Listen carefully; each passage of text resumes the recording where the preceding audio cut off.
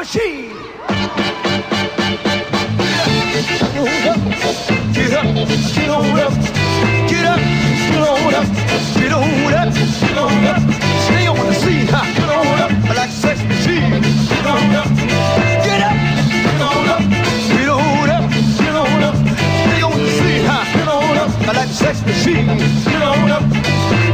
Fellas, when we say get up, what do we mean? Get on up. When we say get up, what do we mean? Get on up. When we say get up, what do we mean? Get on up. Get up. Get up. Get up. Get up. Get up and jam. Get up.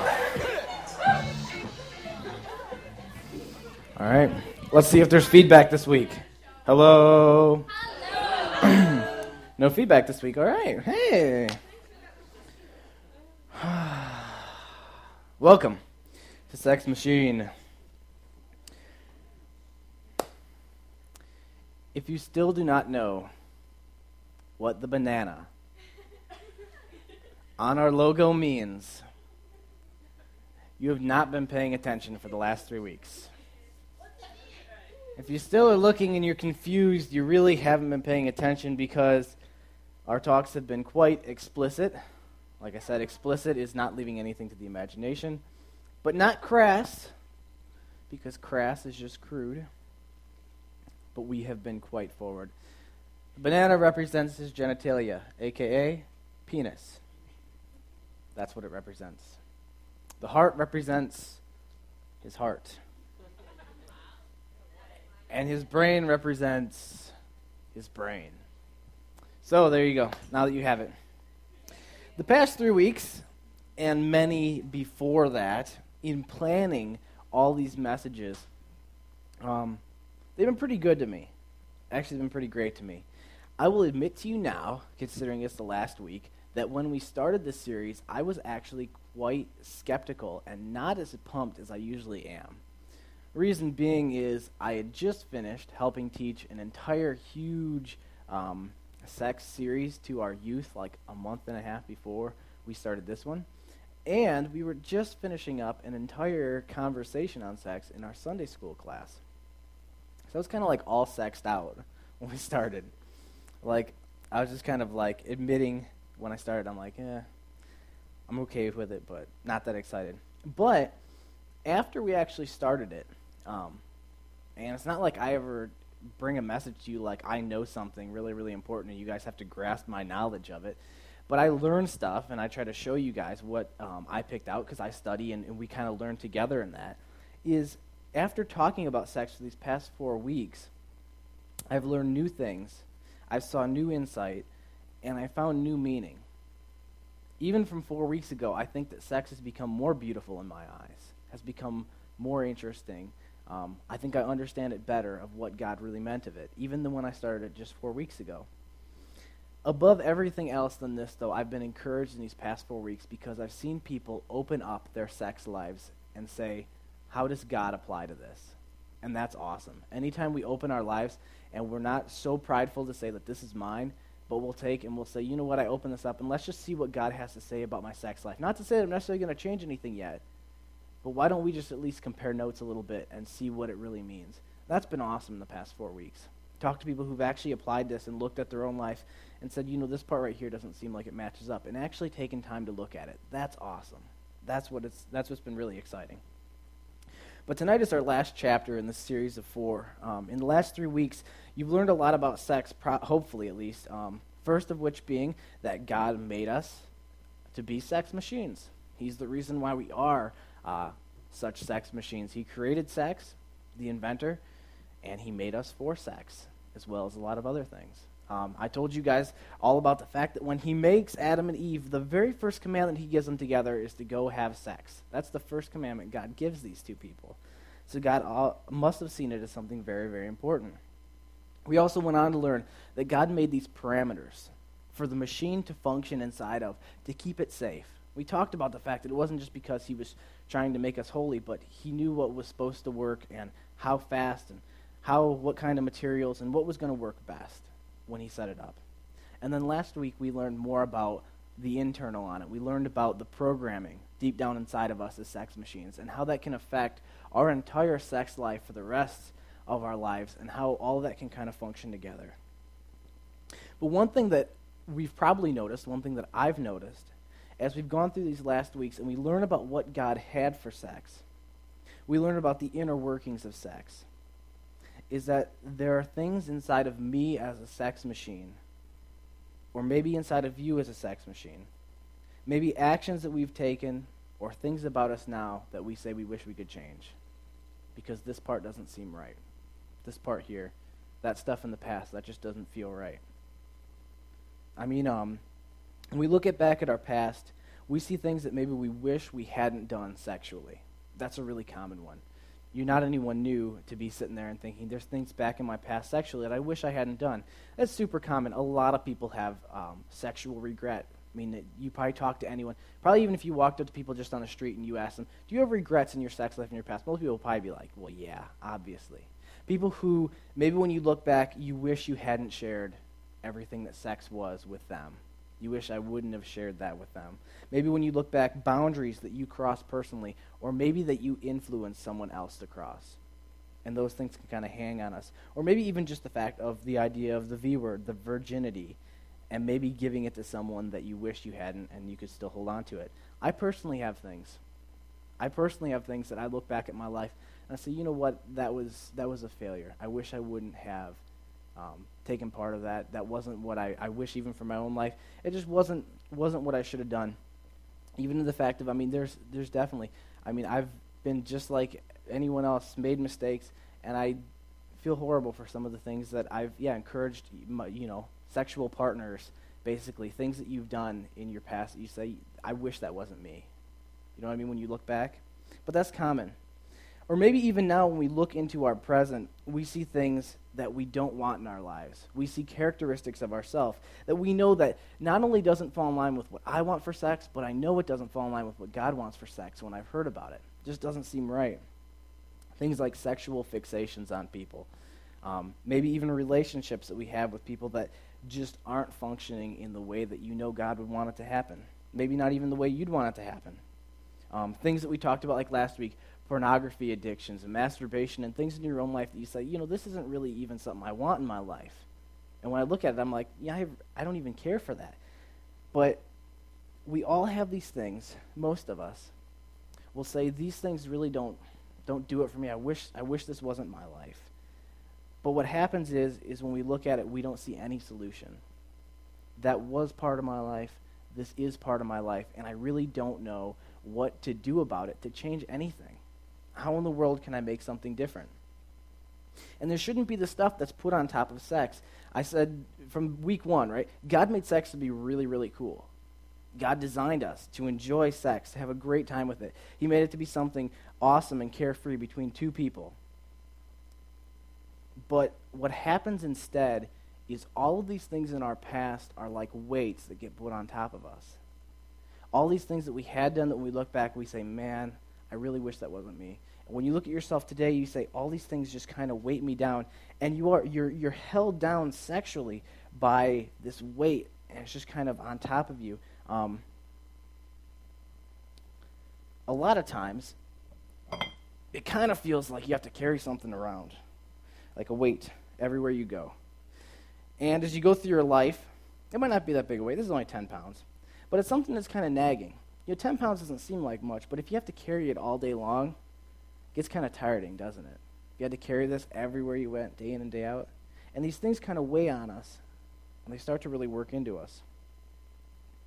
There's some people out there that'll teach you, and there's some of you guys who may even be thinking out there right now, well, all that stuff is the past or it's the present, but that's not going to be my future. It's going to change. I know it will. You might be thinking to yourself, and maybe even teachers have told you this, that, all that stuff, though, when you get married, all this is going to disappear. All this weight, when you get married, you don't have to worry about it anymore because you won't carry any of that with you. You just go into marriage, and it'll be all taken care of, right? How many times have people thought during times of insane lust, times of sexual want, that if I just had that person, man, I'd be all taken care of? Guys, thinking, if I just had a woman to have sex with. Girls, if I just had a man to buy me flowers, hold my hand, take me out to a nice dinner, hold the door for me, give me a soft kiss on the cheek, and then have sex with. On very, very nice silk sheets. But you see those things come to our mind and we think, you know what? It'll all be better. It'll all be better when we find that person, we get married. This weight isn't going to be holding me down anymore because then, man, I'll just be able to have sex and I'll be free and I won't have to worry about it anymore. But that often isn't the way that it happens. I have a quick demonstration for you. I asked Kate to come up here and help me. All right, here's the deal. Kate, this is all of your sexual weight. Unfortunately, I wasn't such a good boy. I have a lot of sexual weight that I'm carrying with me. Made a lot of mistakes when I was younger. But anyways, I meet Kate. She's a cute girl. And I fall in love with Kate. I say, you know what, Kate, I'd like to get married. I think that we should get married. Kate says, sure. Oh, made me the happiest man in the world. But anyways, we decide, you know what, yeah, we're going to get married. We're right for each other. And we decide we're going to get married. We're going to spend the rest of our lives together. So we decide to unify together. Unify together. And what happens, though, is, see, when we bring this weight, Kate was a good girl. She's only got some weight. I wasn't so good. I got 3 times. But when we get unified, it's even. 2 on her side, 2 on my side. So go ahead and let's put these on here.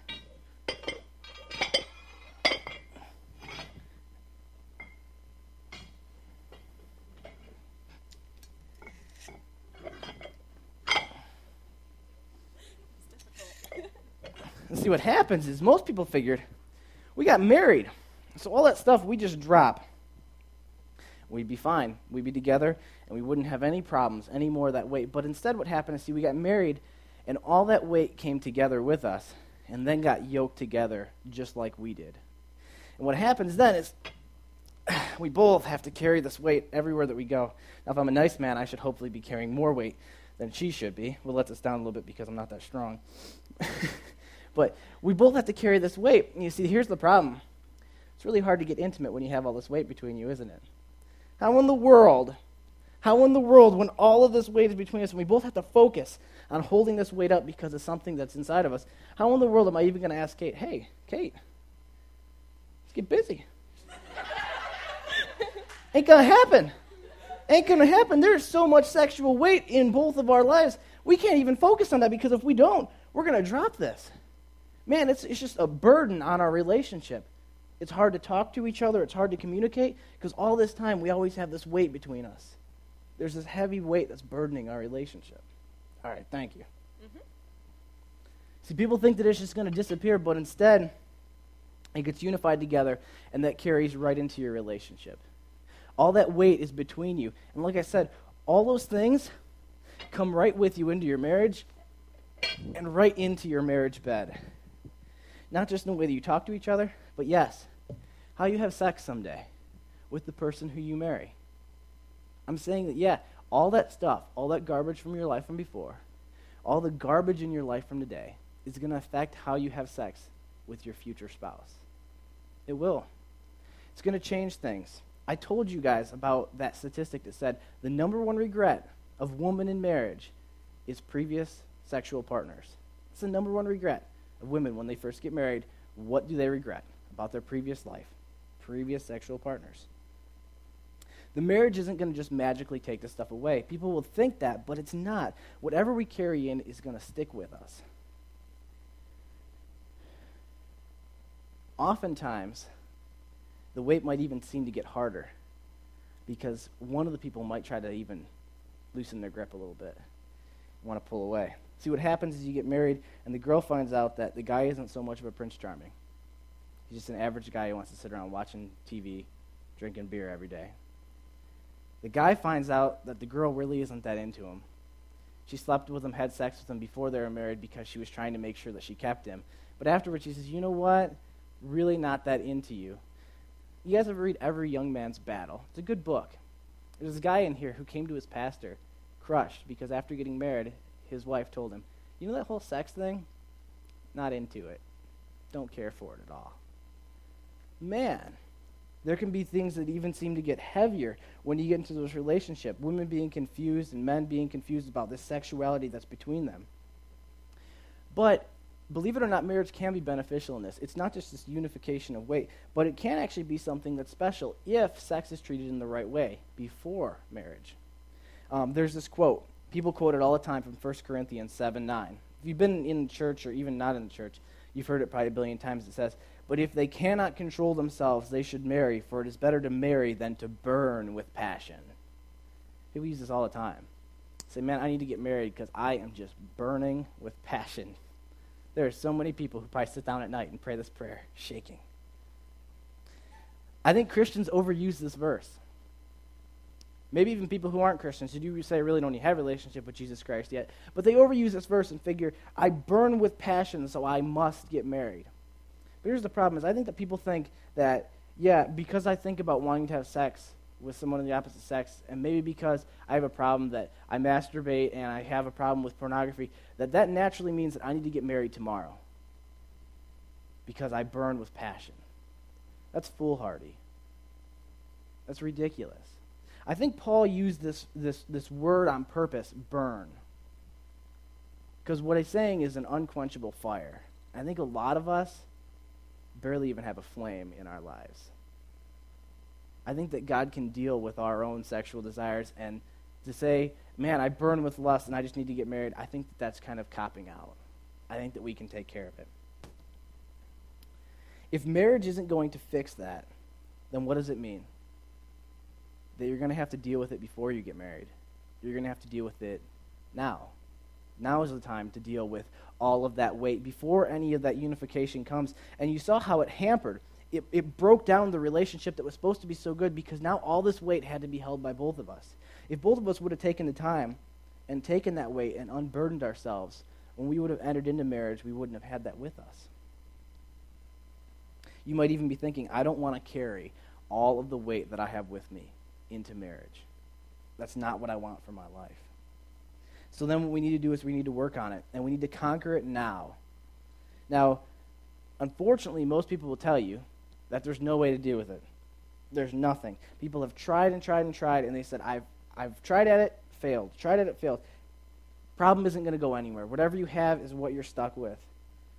Paul says this in Romans 7:16. He says, what I don't understand about myself is that I decide one way, but then I act another, doing things that I absolutely despise. Sound familiar? Sounds familiar in my own life. Pick up something that I want to do, I do the exact opposite. We get the feeling that we are caught in some sort of vicious circle, a cycle that happens over and over again that we can't break free of, that we're plagued with. Thinking back on our previous sexual faults, despising our current shortcomings, and never ever figuring that our future is going to get any better. The plans that you have, that I have, a lot of times they just don't work. That's what Paul's saying. But see, what's great about it is this verse, Paul brings right after it the answer. He says, man, what I want to do, I don't do. And what he says right after this, he says, so if I can't be trusted to figure out what is best for myself and then do it, it becomes obvious that God's command is necessary. If what I decide doesn't work, that I set it up, and every single time it falls down, well, then it becomes obvious that obviously I need to look to a higher power. I need to figure out someone who's got a better knowledge on it than me. Well, this is exactly what we're talking about. Man, realize what he's saying is, I can't figure it out, so he's going to go back to the guy who created it. He's going to go back to the originator of the entire sex thing, the originator of all your sexual desires and all these things, and he's going to look at what he has to say about this. That's what we have to do as well. Let me remind you once again, God never took away from sex and said, you can't. He didn't take away experiences that we can have with our body. He didn't take away the sexual fantasies that we can have someday. All he did is he put parameters on it saying, here's what I want you to do. One man, one woman forever. Monogamous together. And I want all of your sexual desires to be fulfilled within that. Go buck wild. I don't care. Sexuality, man, roam free with it. But I want it within this parameter because it's best for your life.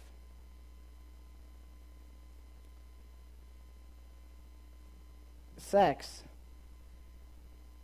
in the Bible is only spoken of positively inside of marriage and is only spoken of negatively outside of marriage. You see something in that? There's weight inside of that. When they talk about people having sex inside of marriage, it's something beautiful. And there's like unity and all these different things. And then they go out and they talk about sex outside of marriage, and it's always this discord, breaking down, destruction in people's lives. Over and over and over again, you'll see that. Not only that, but obviously taking part in all these impatient sex fillers, as I would call them, such as pornography, masturbation, all these things. God didn't put all these different, these parameters on our sex, like I said before, for his own personal piety, but he put them on for our own protection. Like I said before, man, God loves you, and I'm not saying that because that's some sort of theology that I need to push on you, but it's really true. I've read before to you Lamentations 3:32-33. I love this verse talking about God. It says, if he works severely, he also works tenderly. His stockpiles of loyal love are immense. He takes no pleasure in making life hard. No pleasure in making life hard, in throwing roadblocks in the way. See, man, God didn't try to set up all this stuff to slow you down, to knock you down, but he put this stuff up because he loves you. And God set these parameters out of love. Unfortunately, it often takes us to go all the way to this point, all the way through all those mistakes, to the point of looking at our life and saying it's a mess, it's a shambles, until we finally realize, hey, God's plans actually made a lot of sense. A lot of times it takes all the way to there, unfortunately. We can try to reset our own parameters. Just like Paul said, he said, obviously I need to look to a higher. I need to look towards what God's commands are.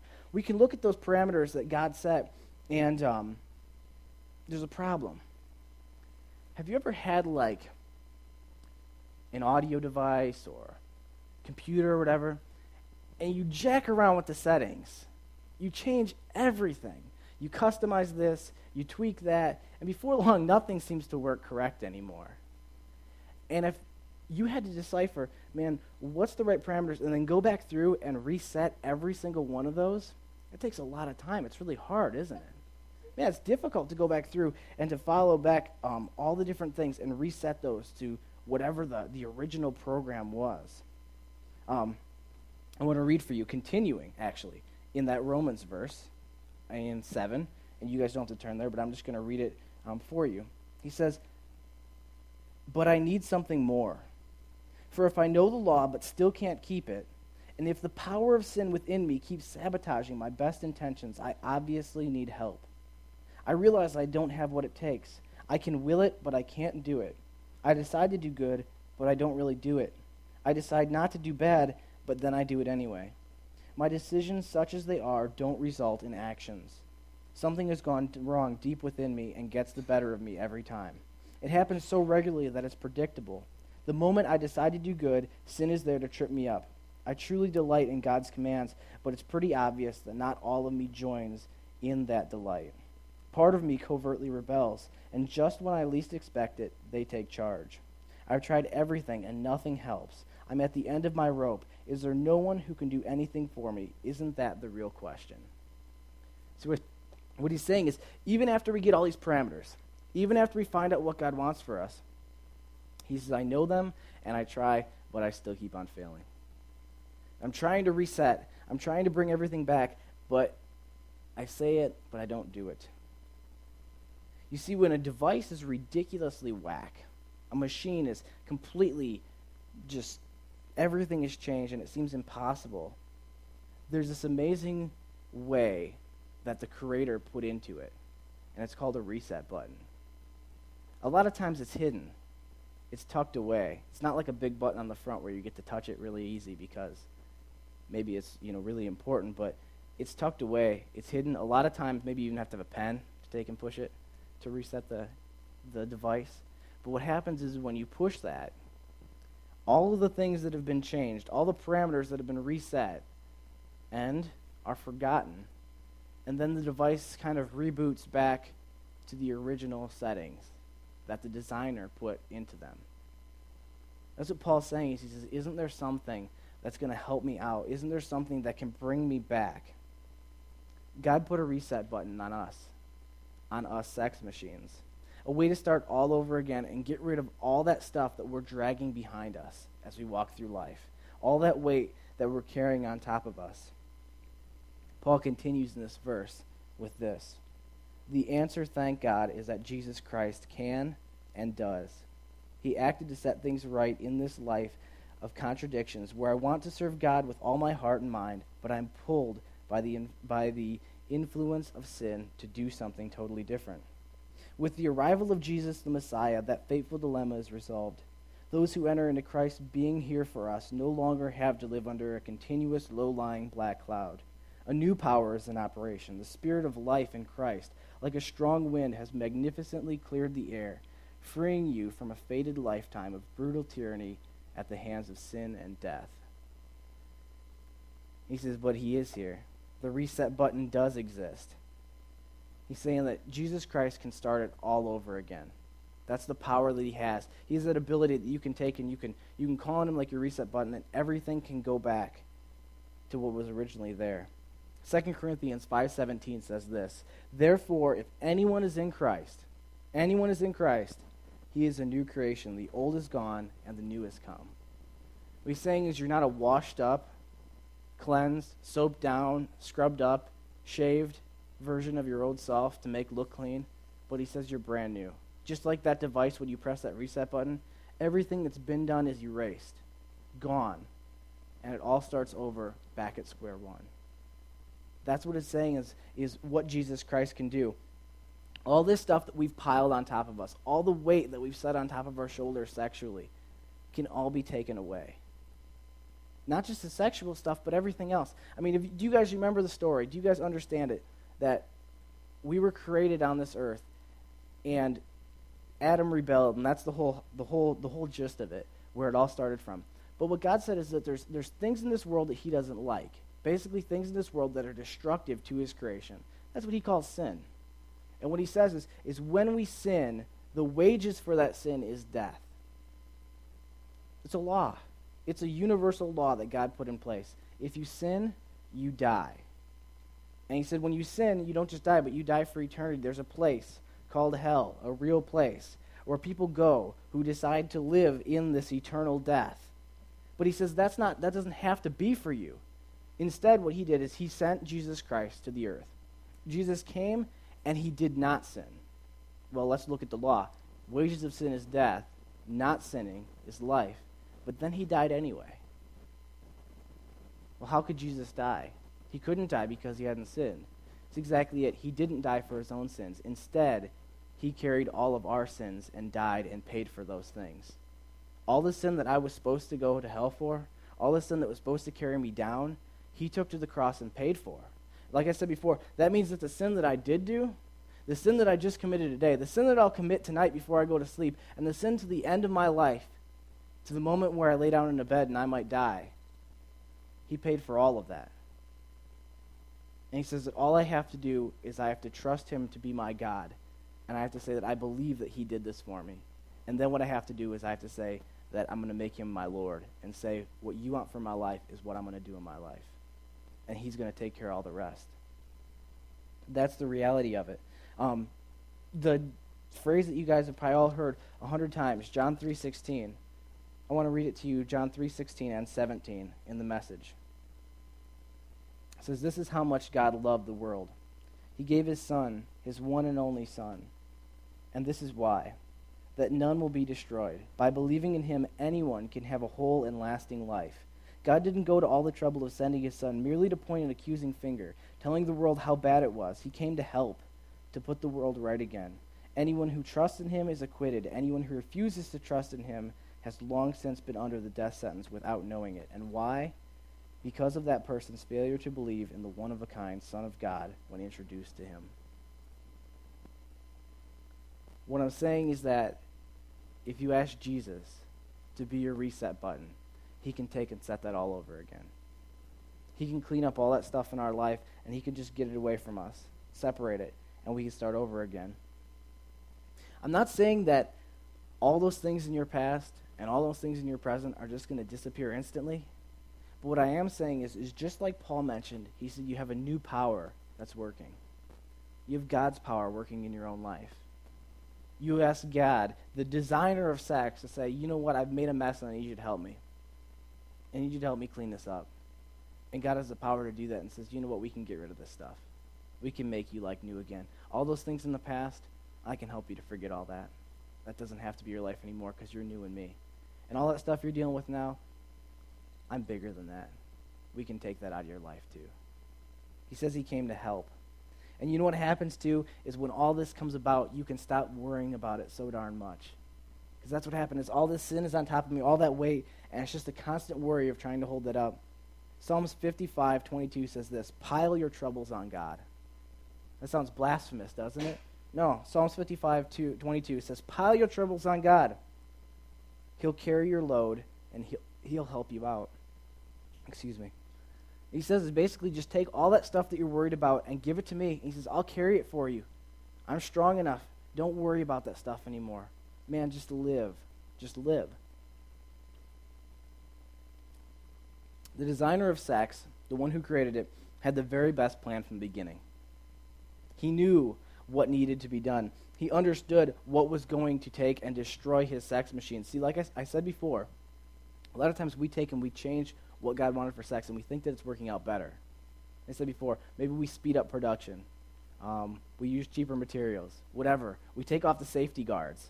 And production is up, and it looks great. Man, our sex machine is working at a better productivity than it ever did. But then inevitably what happens is this crash. Because you're using it outside of what the Creator realized was the best way for it to function and the safest way for it to function. What's the best for the machine itself, not just for everyone else. We have to trust him in these circumstances. Let his parameters become your parameters. And what happens is you'll finally become that sex machine that God created you to be. Man, if you become that sex machine, you're not going to be disappointed. God created sex to be awesome, and you're going to experience all of that. But he just said, just within some of these parameters that I set for you, that's what I want for you. You can become that sex machine. So I have a couple of different responses tonight. One is if you say, you know what, I need to push that reset button in my own life. Maybe I've never even accepted Jesus Christ as my own Savior to ask him to help me out and tell him to take away my sin and my past and make my life new. Maybe that's the first time tonight, and you say, I need to do that.